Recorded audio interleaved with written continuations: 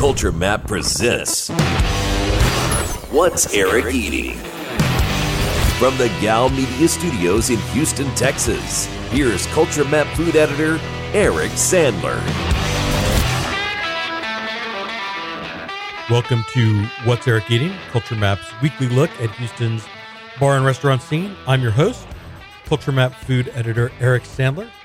We have Chef Bobby Matos from State of Grace coming up in just a little bit. But first, I am joined by, well, if I called him my favorite co-host, I would offend the other co-hosts. But my good friend, local restaurant consultant, Nathan Ketchum. Nathan, welcome back. How are you? I'm doing well. How are you doing today? I'm doing great. Let's dive right into the news of the week. Probably two closings, I think, have dominated the recent conversation on Culture Map. Certainly the recent page views on Culture Map. The first, which just came out Sunday night, is that Mark Holley has decided to close Holly's, his upscale seafood restaurant in Midtown.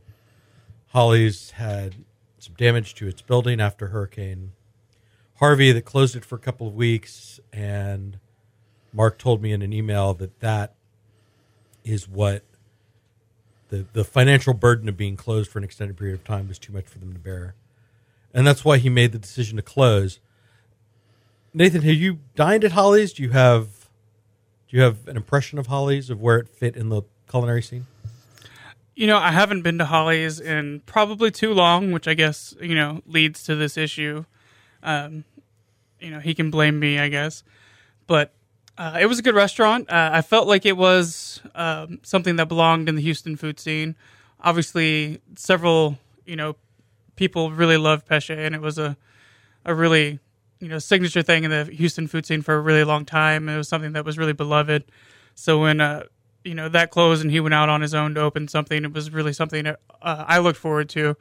When it opened, I really enjoyed it. I never tried the fried chicken nights, the Sunday fried chicken for, I believe, $50, but I heard they were great. It's fantastic. Yeah, you've tried the cast iron fried chicken, but the food was great. There's just been so many new restaurants opening in the city. I think that kind of overshadowed a little bit, but he's an incredibly talented chef, and I'm sure he will land somewhere really, really cool.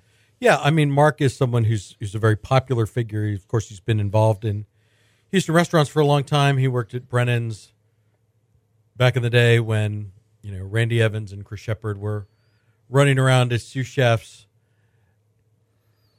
Pesce, as you said, was a very popular restaurant. And I've seen a lot of hurt feelings about the fact that Holly's is closed. That's been kind of the dominant theme of the comments, both on the Holly's Facebook page and on the Culture Map article about it. I feel like maybe there's the potential for Mark Holley to do kind of what John Shealy has done, close Mockingbird Bistro, reopen at Lowbrow, where you can still do a version of your food in a more casual setting and at a lower price point. I would love to see Mark kind of slim things down, focus on some of the best dishes from Holly's, and then, in a smaller space with less overhead and a more casual environment.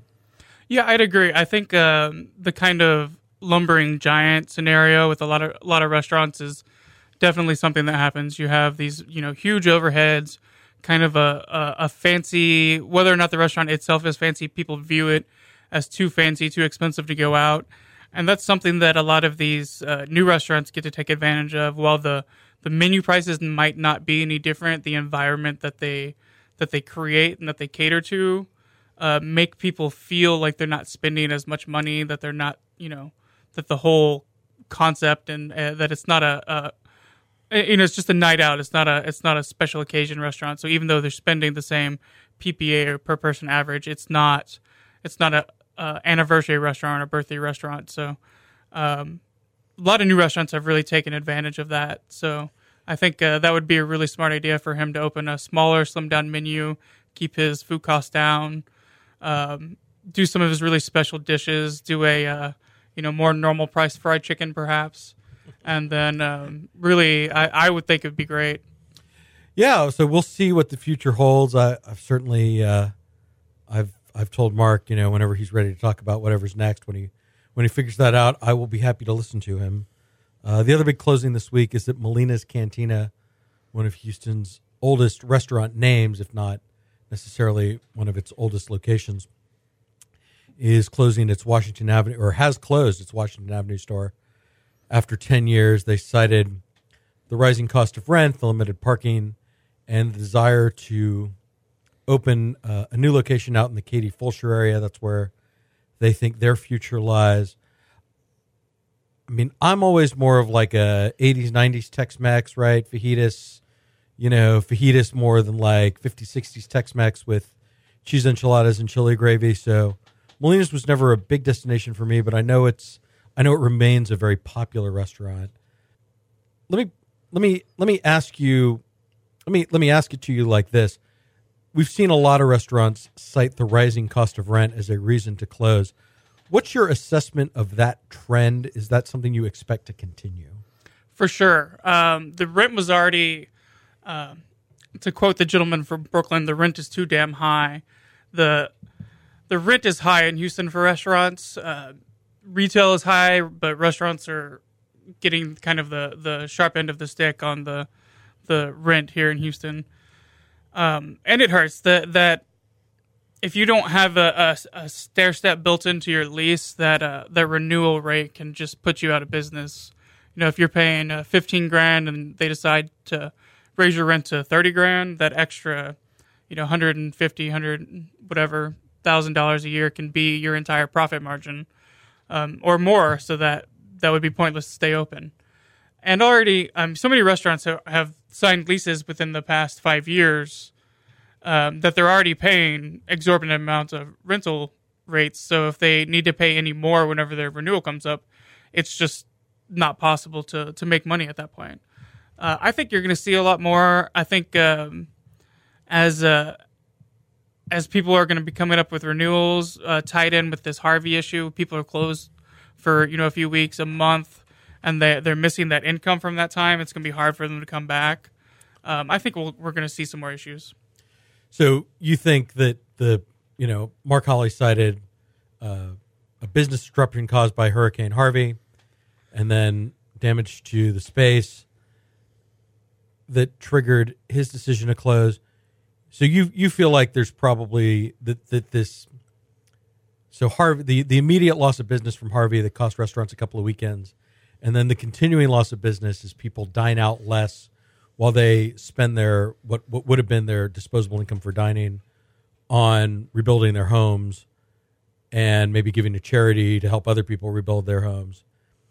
You think we're going to see more closings before the end of the year? I think we'll see some. I hope it's not as bad as it could be. Obviously, it could be really bad. A lot of restaurants don't have loss of interruption insurance, so that the few weeks to a month that they're closed, they won't get any income back from their insurance, and the ones that do could have a really hefty deductible. Yeah, a really hefty deductible to cover the whole situation. No matter what, even the restaurants that weren't closed have to deal with the lack of service, the lack of people coming. I've talked to several restaurants around town that are down anywhere from 15 to 50%. 25 to 30% seems to be standard. I've talked to some that have no interruption at all. They seem to be back to normal. So it really seems to be all across the board. But I mean, I've tried to go to Costco on Saturday for about the past 3 weeks, and I haven't been able to get in the door. It is so busy. To me, it seems like people are just stocking up on groceries because they're staying at home, they're cooking, they're preparing for the next, natural disaster that they feel is coming, and they're just not going out. Whether or not these are people whose homes were destroyed, or people who are giving to charity, or people who are just paranoid, I don't know. But I think it'll take a few months for it to get back to normal, and whether or not restaurants operate on a razor-thin margin in the first place. So right. And they're going to rely on a boost during the holiday season that may not be as substantial as they expect it to be. So, I mean, this could be a tough end of 2017 for the restaurant community. Yeah, it's really going to depend on how well the corporations come out and do their company parties this year. So if the companies are still going to spend their money and book Christmas parties and go out and spend money, then that'll help a lot of restaurants. Of course, that's only a certain amount of restaurants that have private rooms, do corporate parties, which is a very small portion of restaurants. So the rest of the restaurants, the small restaurants, the fast casual ones, the family restaurants, they're still going to need people to go out and celebrate with family and friends and, do their December dining to get that end of year bump to help them pay bills. A lot of restaurants go into debt and try to pay it off at the end of the year. Frankly, a lot of restaurants do the same thing for Houston Restaurant Weeks. They go into debt and they try to use Houston Restaurant Weeks to get them the extra cash to pay that off. Which is sometimes why you see a lot of closings right after Houston Restaurant Weeks, because they don't get enough money through Houston Restaurant Weeks to pay off the debt, so they have to close. But I'm hoping that it won't be as bad and that we're going to normalize. The city seems to normalize more every day, so the quicker the city normalizes, the better for everyone, the restaurants. But frankly, just go out to eat. Tip your servers more than they deserve. Right. I mean, we say this all the time. If you have a restaurant that you like and you haven't been there in a while, now's the time. They probably miss you more than you miss them, and this is the time to open the wallet and spend a little extra cash if you can, if you can afford it. All right. I don't want to be all doom and gloom today, because we do have a new restaurant that I'm actually pretty excited about. Christopher Wong, the owner of Ninja Ramen on Washington Avenue, has announced that he will open a pho shop in the Garden Oaks Oak Forest area called Flying Pho. Yes, the pun is intentional. We'll get to that in just a second. As the name implies, Flying Pho will have a delivery component. It is, and of course, just like Ninja Ramen doesn't serve the same style of tonkatsu that every other ramen shop serves, Flying Pho is going to serve Hanoi-style pho, which is a lighter broth, a less spiced, like it doesn't have the cinnamon and the star anise. It's not quite as sweet. It doesn't have as many kinds of meat or the big plate of herbs and veggies that no one ever uses. Chris is going to focus on filet mignon as the only meat in his pho. I really enjoy Ninja Ramen. Are you a Ninja Ramen person? Have you ever been to Ninja Ramen? I have been a few times. I thought it was good. Okay. Are you excited about Flying Pho? I am. Main thing that gets me is the not as sweet line. Vietnamese food in Houston, I'm a huge fan of Vietnamese food in Houston, but I will say that a lot of it strikes me as on the sweeter end of the palate. Yeah, and I think that's something Chris is aware of. And apparently this Hanoi-style pho has been fairly successful on the West Coast in LA and in the Bay Area. It hasn't come to Houston yet, so I think that's interesting. And, of course, the obvious pun, I don't give a flying pho. Chris is going to turn that around with his I Do Give a Flying Pho program that will allow diners to donate roughly the cost of a bowl, $3, $4. He hasn't quite figured out the pricing yet. And then at the end of the week, however many bowls people donate, they will make that and then donate it to a shelter or some other facility that benefits the less fortunate. I think that kind of charitable component is interesting too. I like that. It's pay it forward. Several pizza places throughout the country do that. Donate a slice, buy a slice. So that'll be really interesting to be able to do that with a bowl of pho, which through the winter would be a really nice thing to do. So right, and he's working on some software so that you'll be able to text send nudes NOODS, and they will input your delivery order. It's the only time that phrase has been used in a positive context, I suppose. Well, it depends on what your definition of positive is. I suppose so, but that's probably not something that two men in a small room together should dwell on. Yeah, I'm married too, so sorry, honey. All right, and then one other interesting piece of news: Foreign to Domestic, a very popular, very acclaimed restaurant in Austin. The owner, Ned Elliott, has been talking about opening in Houston roughly since the day he opened in Austin. I've done interviews with him about it. I've seen interviews other places. He's finally making some progress on that. Eater Austin had a story. He has sold foreign and domestic to a couple of chefs that used to work for him. He is so that he can open foreign and domestic in his hometown of Cincinnati, and then a location in Houston. He's got his eye on Bel Air. Nathan, I know you're an F&D fan. How good is this news for Houston that it finally seems like Ned is going to walk the walk instead of just tweeting about it? Well, we'll see if he actually opens first before I start proclaiming it really great news. Since he's said he was going to open so many times, but if he actually opens in Houston, I'll be ecstatic. The restaurant's great. It's really innovative. The food's really cool. The pricing is great. It's a restaurant Houston needs, and it's a restaurant that Austin didn't deserve, I think. Yeah, I mean, how would you describe it? As sort of creative, European inspired? I mean, I remember having one of the best sweetbread dishes I've ever had there. They had the gigantic popovers. But they do dollar oyster nights. They've done brunch off and on. They've done a pretty good fried chicken. It's a place where kind of no matter what's on the menu, you can walk in and feel like it's going to be like at worst a B+.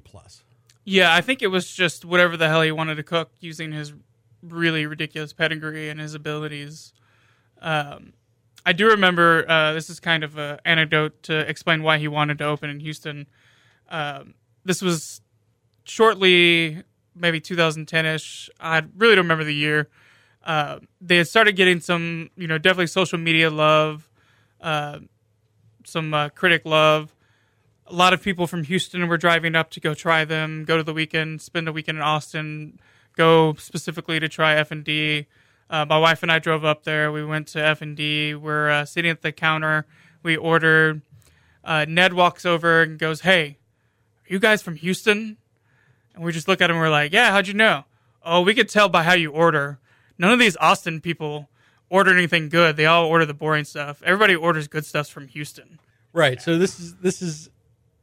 I mean, there was. I don't know if it's still true because I think maybe Bon Homie, Philip Spears' restaurant, has usurped it. But there was a period of time when at least for my friends that I follow on Twitter and Instagram, that when they went to Austin, they always went to F&D.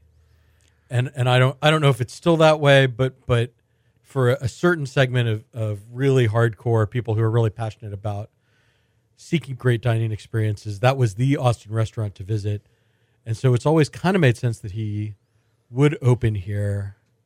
And now it seems like at least there's progress in that direction. We'll see where he actually signs a lease. I would love to know more about where exactly in Bel Air he thinks F&D is going to work. But that is kind of an interesting neighborhood now, right? Bernie's Burger Bus has had a good run there. Blood Brothers Barbecue is going to open there sometime by the end of the year, hopefully. So maybe Bella, and it's close to everything, right? You're close to the Galleria, you're close to Rice Village. If he can make that work, if he can draw people, and even in from Sugarland and the Southwest side, I mean, it could be an interesting spot for him. Yeah, Saltillo's over there. I think the location will be good over there. The rent is not outrageous. It's one of the few parts of the cities where you can say that. I think it's a good, smart area. He opens his restaurants for not a lot of money, which I think is very smart. I think it'll do well. He should have a strong enough following to hit it off strong and then to build it up kind of organically after that. So I think it'll be smart. He's going to open up his Cincinnati. It's kind of hometown area first. Yep, so that's it's where really he's from. Really going to depend on how that goes, whether or not he actually opens in Houston. All right, so that remains to be seen. I think that does it for the news of the week. We'll be right back with our restaurant of the week. Stick around. You're listening to What's Eric Eating? For our restaurant of the week, I have to admit I am super excited to talk about this place because the first public announcement that this restaurant was happening occurred on this very podcast way back in May. You're so special. I feel very special. Talking about Oxbow 7, Brian Caswell's new restaurant that just opened in the Le Meridien Hotel downtown. Brian, of course, is a very well-traveled, very well-pedigreed chef. We know him from Reef. We know him from El Real Tex-Mex. We know him from Little Bigs. This is his first restaurant working with his wife, Jennifer, alongside, and without his longtime business partner, Bill Floyd, who is currently working with Jim Crane to manage Patente and Osso and Cristallo, the Italian restaurants downtown. Nathan, I'm just going to throw it over to you. What did you think of Brian Caswell's, quote, elevated Bayou cuisine, end quote, at Oxbow 7? I think the easiest way to say it was I thought it was stupidly good. It was really good. It was surprisingly good. I guess it wasn't really a surprise because, Brian Caswell's always been a great chef, but he hasn't really focused and created anything new in years since, I think we discussed it since Stella Sola. Yeah, I mean, this is his first new, chef-driven concept since Stella Sola opened back in, I have this right in the article, and then I didn't look it up before we stepped in the studio today, but let's say 2008. And, obviously, Reef has been successful to the extent that it can be difficult to update it, right? It has a very devoted clientele. They want certain dishes, certain kinds of experiences when they go to Reef. So if the menu hadn't changed maybe as often as Brian might have intended it to when he opened, I think that's the reality of running a restaurant that's been pretty successful for 10 years now. Yeah, whenever something's popular and it sells, you can't take it off the menu because then somebody's going to get mad at you and complain, and then they won't come back. So, right. So it becomes kind of a cruise ship or a tanker, right? It's hard to change the direction of a big boat like that. Yeah, I don't think Brian wants you to call it a cruise ship, but probably not. But Oxbow 7 represents a fresh start. And I think what's interesting is that Brian, who in some ways was one of the first chefs to really embrace local ingredients, especially local seafood, he kind of was one of the chefs who led the bycatch movement, which isn't even really a movement anymore. It's just kind of the way we do business now with using fish that maybe, it doesn't just have to be snapper and redfish. You can use other species. You can pull more deeply from what the Gulf has to offer. It's just kind of doing his thing. I'd say that the best dish, well, we can argue about what the best dish was, but I think my favorite dish was what he called the Casnet Bun Ryu, which was a Vietnamese-inspired soup with a crab broth and then like a crab cake of raw crab and tomato with some shrimp, and then they pour the broth over it when it hits the table. Just an incredible depth of flavor and textures that really shows he's still very much at the top of his game. Yeah, that was, I think that was everyone's favorite dish. There's no argument there. It also had a tamarind chili paste on it that really kind of added this extra dimension to it, bringing kind of like a Vietnamese Asian flavor to it. Really, really enjoyed that dish. I think that was easily the favorite of the night for the whole table. Yeah, the other dish we ordered was something that that night he called crispy potato salad, but which he has since changed to East Texas caviar service. It's potato chips, ghost pepper caviar, sauce grabiche. I feel like maybe there was one other component, but it's an incredible dish, right? You get crunchy, salty from the potato chip, you get kind of creamy from the sauce, and then those little ghost pepper caviar, you get like this little spicy pop. Yeah, spicy, salty pop. It was very addicting. I really wanted a beer, kind of a light beer to go with that, watch some sports, and feel very fancy. Yeah, I could see it going well with a bottle of champagne. Yeah. I still want to watch sports while I eat it, though. That's fine. And the nice thing about the space is that it has the bar. The restaurant serves two purposes, right? If you are a Houstonian who likes ambitious restaurants, you should be going there. If you happen to be a guest at the Le Meridien, it's your hotel restaurant. So there were, we got there, we had kind of a late reservation. We were lingering. We would see the guests come in from wherever they had been out, and they would just stop at the bar and have a beer, a glass of wine, maybe a snack, maybe a dessert, and watch, I think it was the Astros or Monday Night Football or whatever it was on TV. So it's serving kind of dual purposes, which I think is interesting. And we don't really have a lot of that in Houston. Yeah, it's really cool. It's a hotel restaurant, but it's first floor. You can directly walk into it. There's no lobby to walk through. The lobby's on the second floor at the Meridian, which I think is really unique. But it helps the restaurant a lot more that you don't have to walk through a lobby and do the whole like, oh, where's the restaurant? Is it a restaurant? Is a lobby kind of awkwardness? I believe at least that night the valet was comped. I think the valet is complimentary for restaurant diners. I think. I don't know if that's like just for the beginning or if that's permanent. Yeah, at least in the beginning it was. If that is a thing they are doing, that is a big step up compared to some of the other restaurants. I believe Xochi, it's $7 for the restaurant.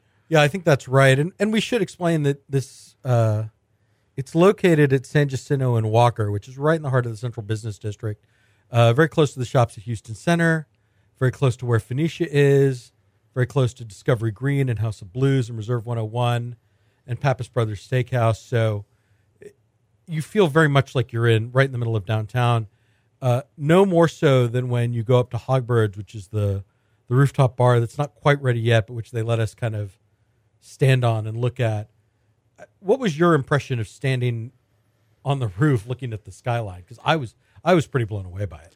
Yeah, it's really cool. Well, we discussed this yesterday. I actually told you that hanging out on a patio in downtown is one of my favorite ways to hang out in a patio. So if that bar had been open yesterday, that's where I would have wanted to hang out with this beautiful weather we're having.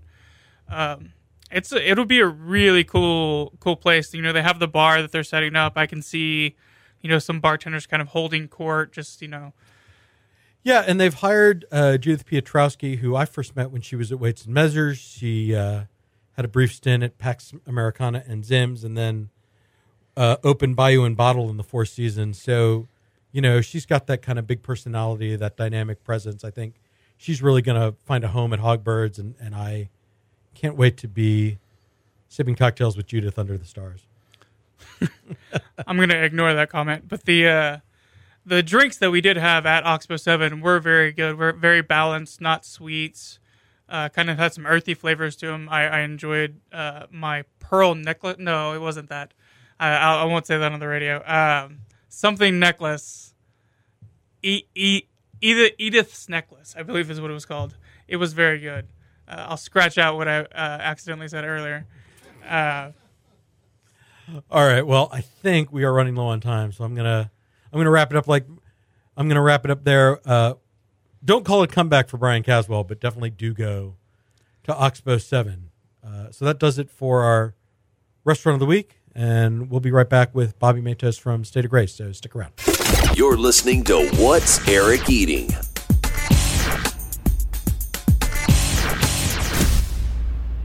Our interview this week is brought to you by our friends at Eighth Wonder Brewery, one of my favorite local breweries, conveniently located in East Downtown. I mean, you can find Eighth Wonder on tap walls and on store shelves all over the city, but there is something really special about visiting the brewery, whether it's before a soccer game or a baseball game. Certainly with the local baseball team in the playoffs, it's going to be an exciting fall here in Houston, and there's really no place better to go before a game than Eighth Wonder Brewery. You can have a couple of pints, maybe AstroTurf, their dry hopped cream ale that's new and in stores, or maybe their Side Hustle, which is a barrel aged version of Haterade, their Goza. And of course, one of the fun things about going to Eighth Wonder's Brewery is that you have the Eatsy Boys food truck there. They have a new menu full of all sorts of new things to try. And just recently, they added David Attick's 36-foot tall statues of the Beatles, John, Paul, George, and Ringo, rendered in concrete in their Sgt. Pepper gear. And if you're a real Beatles fan, you'll notice that they're not positioned as they would have been on stage. I think that may be done just to infuriate hardcore Beatles fans, or maybe it's an accident, I don't know. But definitely check out Eighth Wonder, have a beer, have a bite from the Itsy Boys, and enjoy this fall weather that we all know is right around the corner. Thank you to Eighth Wonder, and here is our interview of the week. I am joined this week by Bobby Matos, the executive chef of State of Grace. Bobby, welcome to the show. How are you? Doing good. Thanks for having me. It's my pleasure.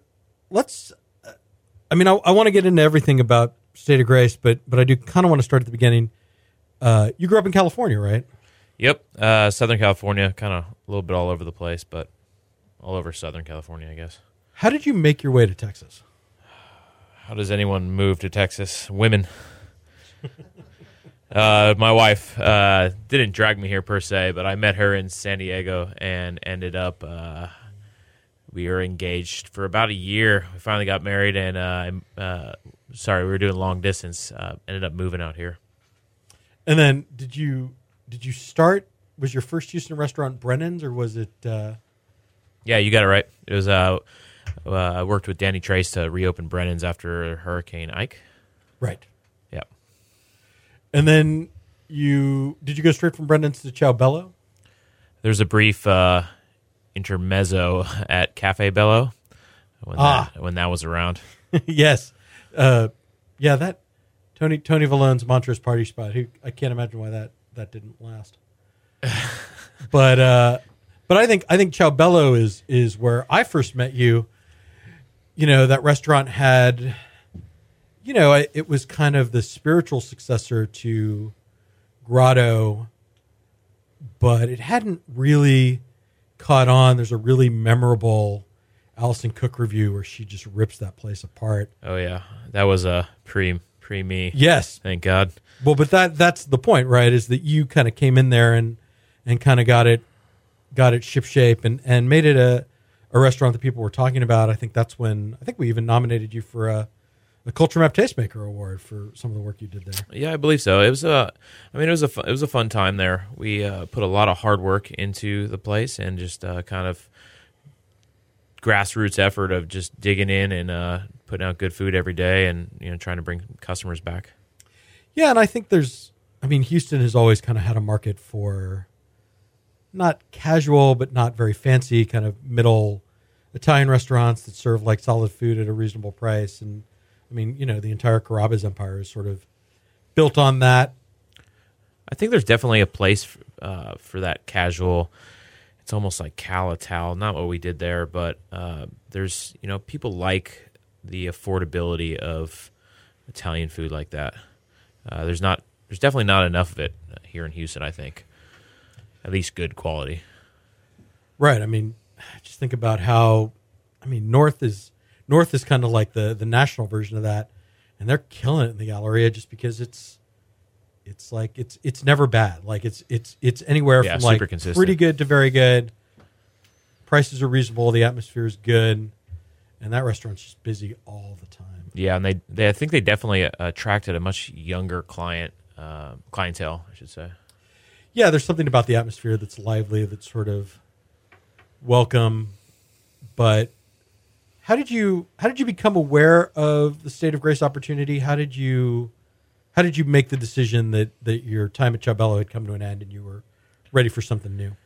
Honestly, it was a pretty quick process. I got a phone call or maybe even a text message from Justin Yu saying Ford Fry was in town and he was looking for a chef and if I wanted to meet up and say hi. So we ended up having a beer and that was kind of it.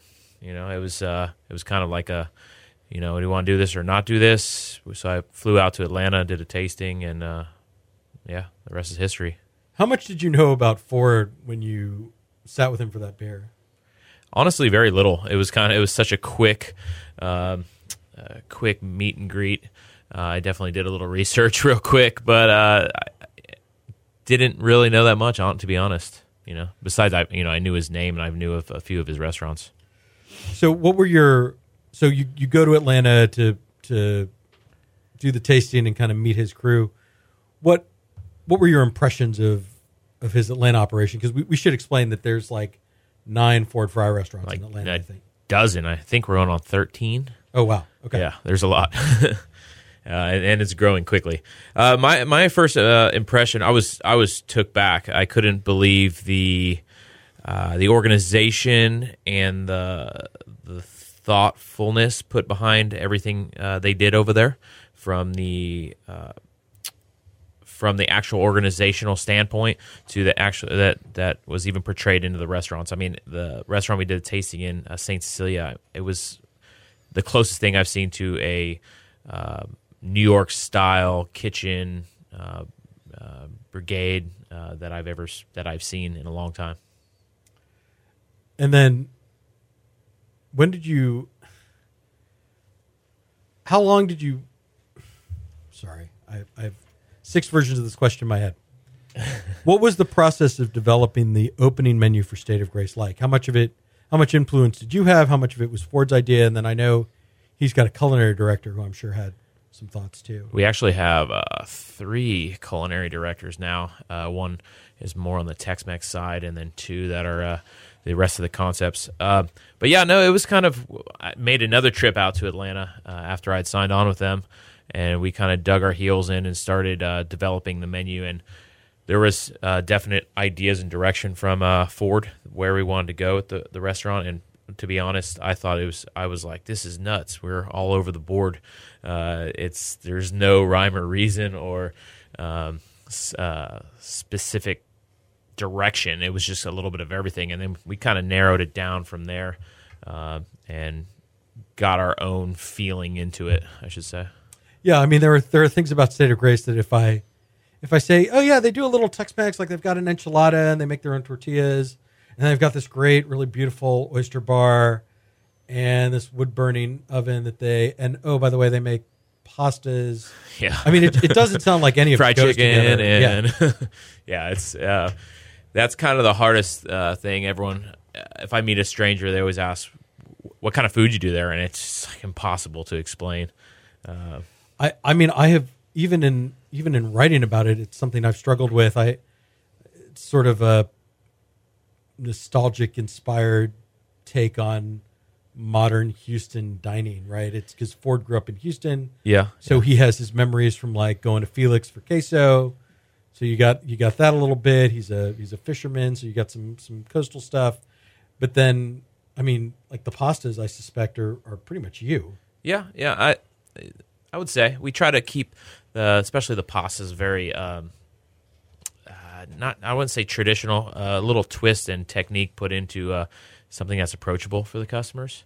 But that's our whole goal is, really approachable food and stuff that is recognizable, and just really our whole the only one thing we have I really insist we stick by is just doing food that we would all like to eat and that the customer would like to eat. We don't try not to get too chefy with things because sometimes chefs can like to throw ingredients that they would love to eat, but honestly, most customers here in Houston, especially, don't want to eat sweetbreads and stuff like that all the time.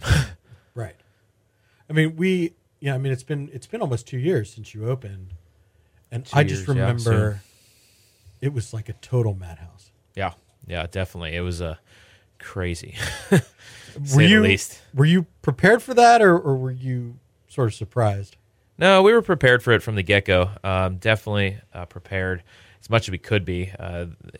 As you know, this city, there's definitely a lack of culinary talent.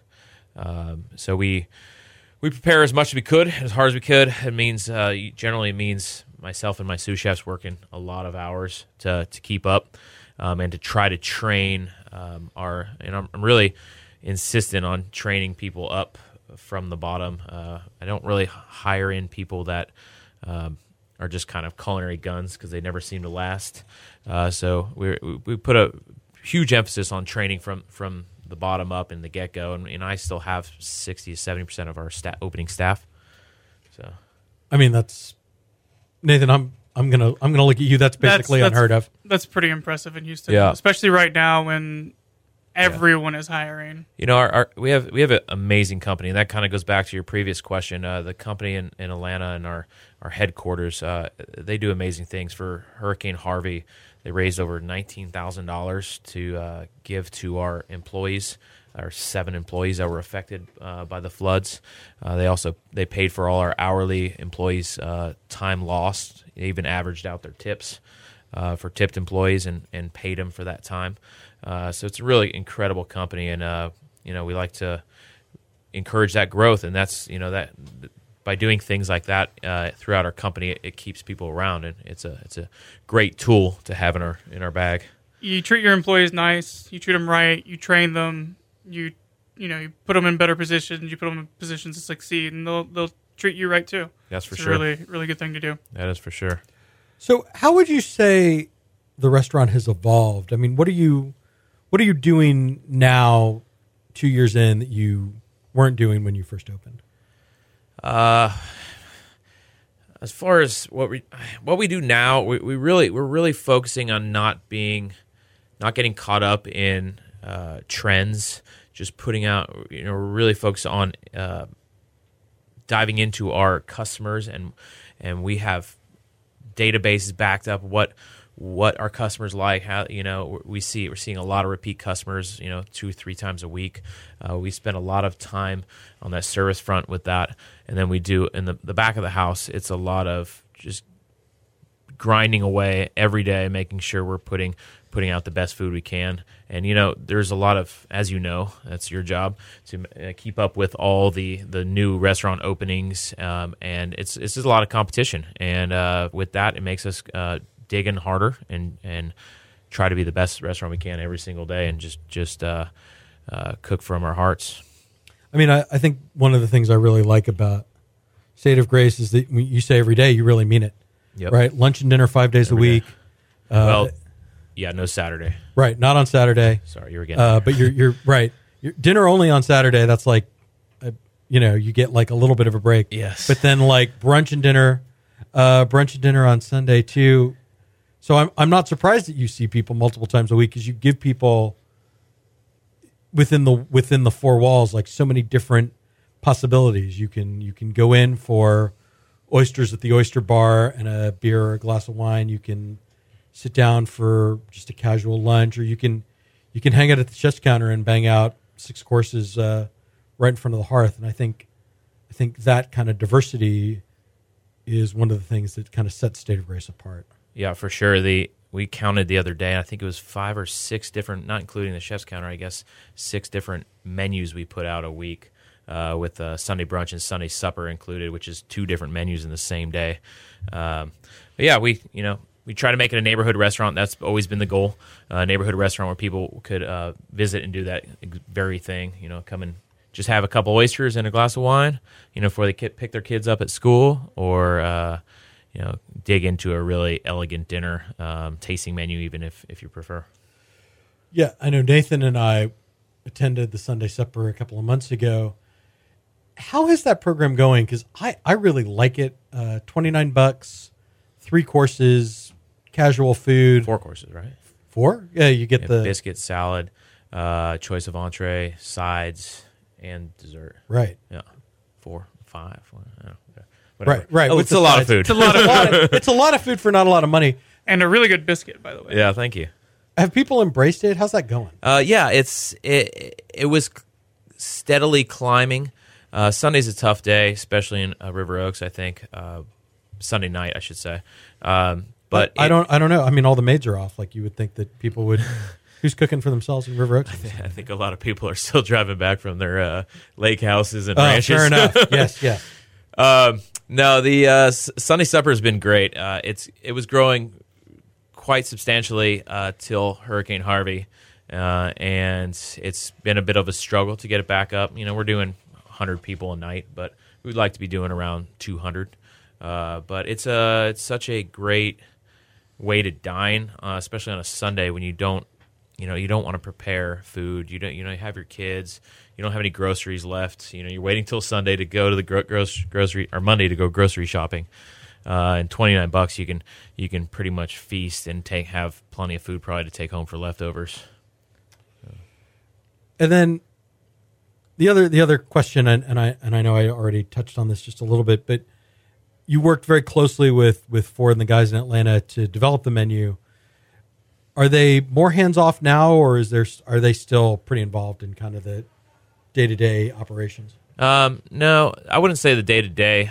We definitely are in contact with headquarters per se fairly often. But as far as food goes, Ford's given me what's great about Ford is he designs the restaurant, shows you which way you want it to go.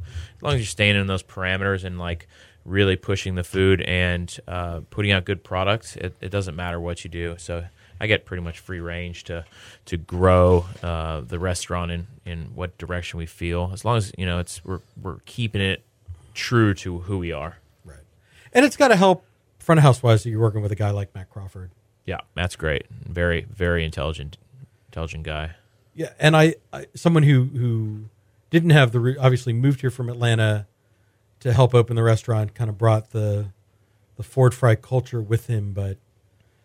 Someone who I think has really jumped into the city and really embraced it. Yeah, he's gotten right in there, especially in the wine scene. He's studying right now for his master's exam, and he's just full bore into the wine thing. And just his priority is to make State of Grace successful and to now grow the wine program into something that's great in the city. And, hospitality first, which is always our goal. Right. I mean, service especially, it's true for any restaurant, but, especially in River Oaks, people expect to be recognized. They want you to remember what their glass of wine or their cocktail is. Oh, yeah. Where their tank's parked. Yeah, where the tank is, it's like somewhere off of River Oaks Boulevard, right, Tony? Oh, yeah. Just down the street. Tony's tank. He's a good guy. Is he a regular? Oh, yeah. Do you get any? Do you get celebrities? Just don't lose a football game. Right. Yeah. Well, do you get celebrities, or is it pretty neighborhood? Every now and then. Nothing. We're not downtown near any of the convention centers or wherever they have concerts and stuff like that. But yeah, we'll get a few here and there. But nothing. Nothing. We try to be very under the radar with that. Like we don't take pictures with celebrities and our football players. They do come in, but I think what's nice about State of Grace is they can come in, have a bite to eat, and not be bugged or hounded, and go on their way. Yeah, I think that's one of the things that's always confused me a little bit, because it really is one of my favorite restaurants in Houston. And inevitably, when there's national write-ups about where to eat in Houston or some of the awards that get doled out, you guys are never on the list, and I've never quite understood why. Do you want Good that? Question. Do you want that kind of prestige, or is like as long as the diners are happy? Yeah, in the end of the day, the prestige is a pat on the back, something to hang your hat on, but. More importantly, we want to have a full restaurant of happy patrons, and one of our goals is no customer left behind. Honestly, it sounds cheesy, but as long as everybody walks out of that door happy with a ginger snap cookie in their hand, that's all that matters. And the prestige is something great, but whatever. Right. You have won multiple Culture Map Tastemaker Awards for State of Grace. So exactly. If nothing else, we're with you on this journey. Got it. I'm cool with that. And then Ford is opening a new restaurant here in Houston. Right, two on the same. Yeah. With the same parking lot. Correct. Superica, a Tex-Mex restaurant. Have you eaten at the Superica in Atlanta? Oh yeah, multiple times. Okay, good. What can you tell us about it? Because I know there's always going to be some skepticism about, even though Ford's a native Houstonian, like a Tex-Mex from Atlanta coming to Houston. Right, which is the complete opposite. It's fantastic. And Kevin Maxey, the culinary director that oversees the Tex-Mex, is also from Texas. And they put out fantastic food. And it's not, I think what I've read so far, everyone thinks it's going to be high-end, fancy Tex-Mex. That's the farthest from the truth. It's very casual, family-oriented, just delicious Tex-Mex. I mean, would you compare it to like Papacitos? Like, where would you kind of slot it? As far as price or Price, atmosphere, quality of the food. so if you take State of Grace and the kind of ambiance that and work we put into State of Grace, they do the same thing for the Tex-Mex brand, Super Rica, El Felix. They put a lot of work into the feeling of the restaurant, and it'll stand aside from any Tex-Mex restaurant here in the sense where the food's just fantastic. It's I don't want to say chef-driven, but it's very detail-oriented and thought through, I should say. The food is on par with any Tex-Mex restaurant here, and then what's going to set it apart, like I said, is the ambiance and the feel of the restaurant. It has a really fun vibe. All right, and then I'm gonna totally shift gears on you. There are very few people in my life that I can talk baseball with. The Astros are headed to the playoffs. You're an Angels fan. They came up a little bit short this year. Yeah. What's your assessment of your team? I mean, it's obviously they have the best player other than Jose Altuve in baseball with Mike Trout, who was dinged up a little bit this year. Yeah. The Pujols signing looks like it's kind of an albatross. Yeah. Do you have is there like a couple of moves you want to see them make in the offseason to get them back where you want them? You know what? Honestly, so I went to a Astros game, first game this whole year.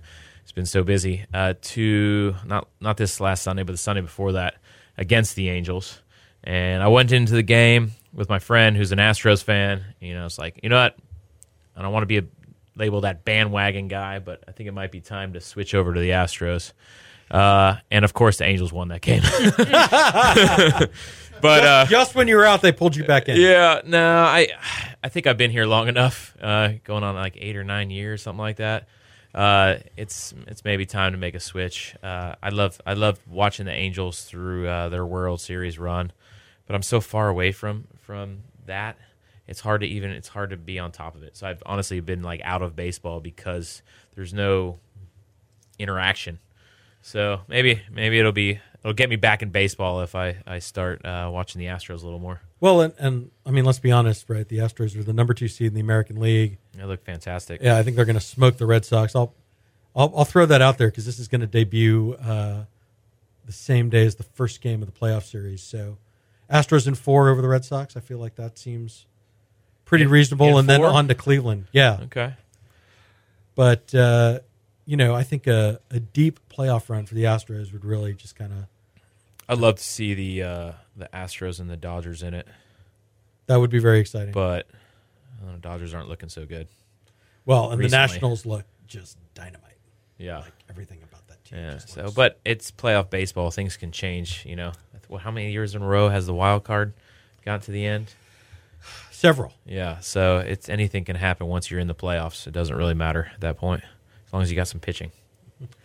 Yeah, I know people probably aren't listening to this podcast to hear my baseball opinions, but but that is the one thing about the American League is the Yankees, the Astros, the Red Sox, and definitely the Indians have deep bullpens. So, yes. If you can get 5-6 innings out of your starter, it makes the game a lot shorter. And those key at bats at the end of the game are going to probably decide these series. The acquisition of Verlander, I think, was a great move.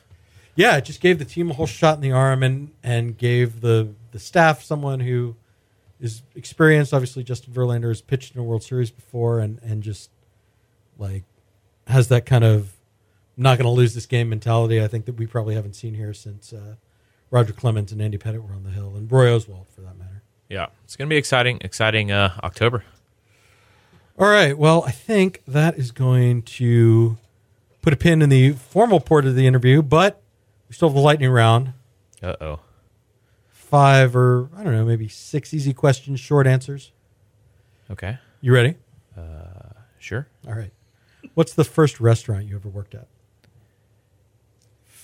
In any capacity? In any your first paycheck from a establishment that served food to the public. I was a dishwasher at I guess it was like a southwestern Mexican restaurant called Ancho's in Riverside, California. It's the worst job of my life, but I learned to respect dishwashers every night. Very hot, sweaty, dirty. Yeah. What's the 15. first? 15, not bad. Yeah, 15. What's the first concert you ever saw? First concert, AC/DC at the Anaheim Pond, 10th row. Your favorite Houston sports figure, past or present? I got to give a lot of props to J.J. Watt, all he's doing right now. He's pretty inspirational for the city. But Sean Watson's on my fantasy football team, and he looked pretty good. Real good right now. What is your fast food guilty pleasure? It has to come from a drive-through. In Houston? No, you can go off the board. I miss my carne asada burritos from I can't even remember the name of the place where I grew up in. They're all over Southern California. Del Taco? No, not Del Taco. Real, I think it was called Juanita's, Mexican restaurant or chain, I should say, that you can get fast food Mexican. All right. Speaking of tacos, where is your favorite taco in Houston? Oh, man.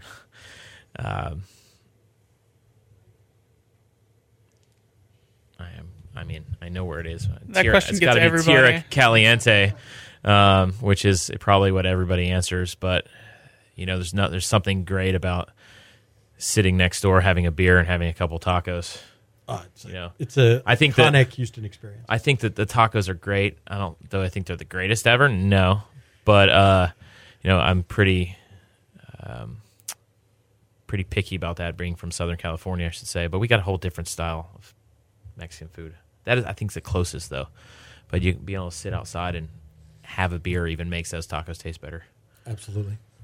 And then finally, other than State of Grace, what's your favorite restaurant to take someone who's visiting from out of town? Oh man, someone visiting from out of town. We just had a great meal at Sochi. That's obviously more on the higher end side.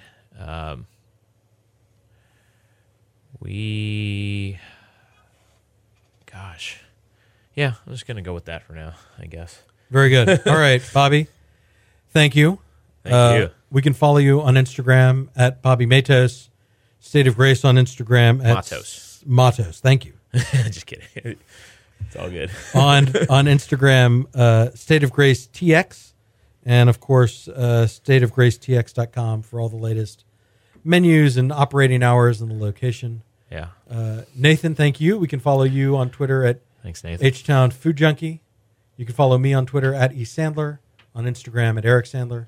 Keep it locked on culturemap.com for all the latest bar and restaurant news. Thanks to Eighth Wonder for sponsoring this interview. And, of course, come back next week because I'll have a new guest and all new topics to talk about. Thanks so much for listening.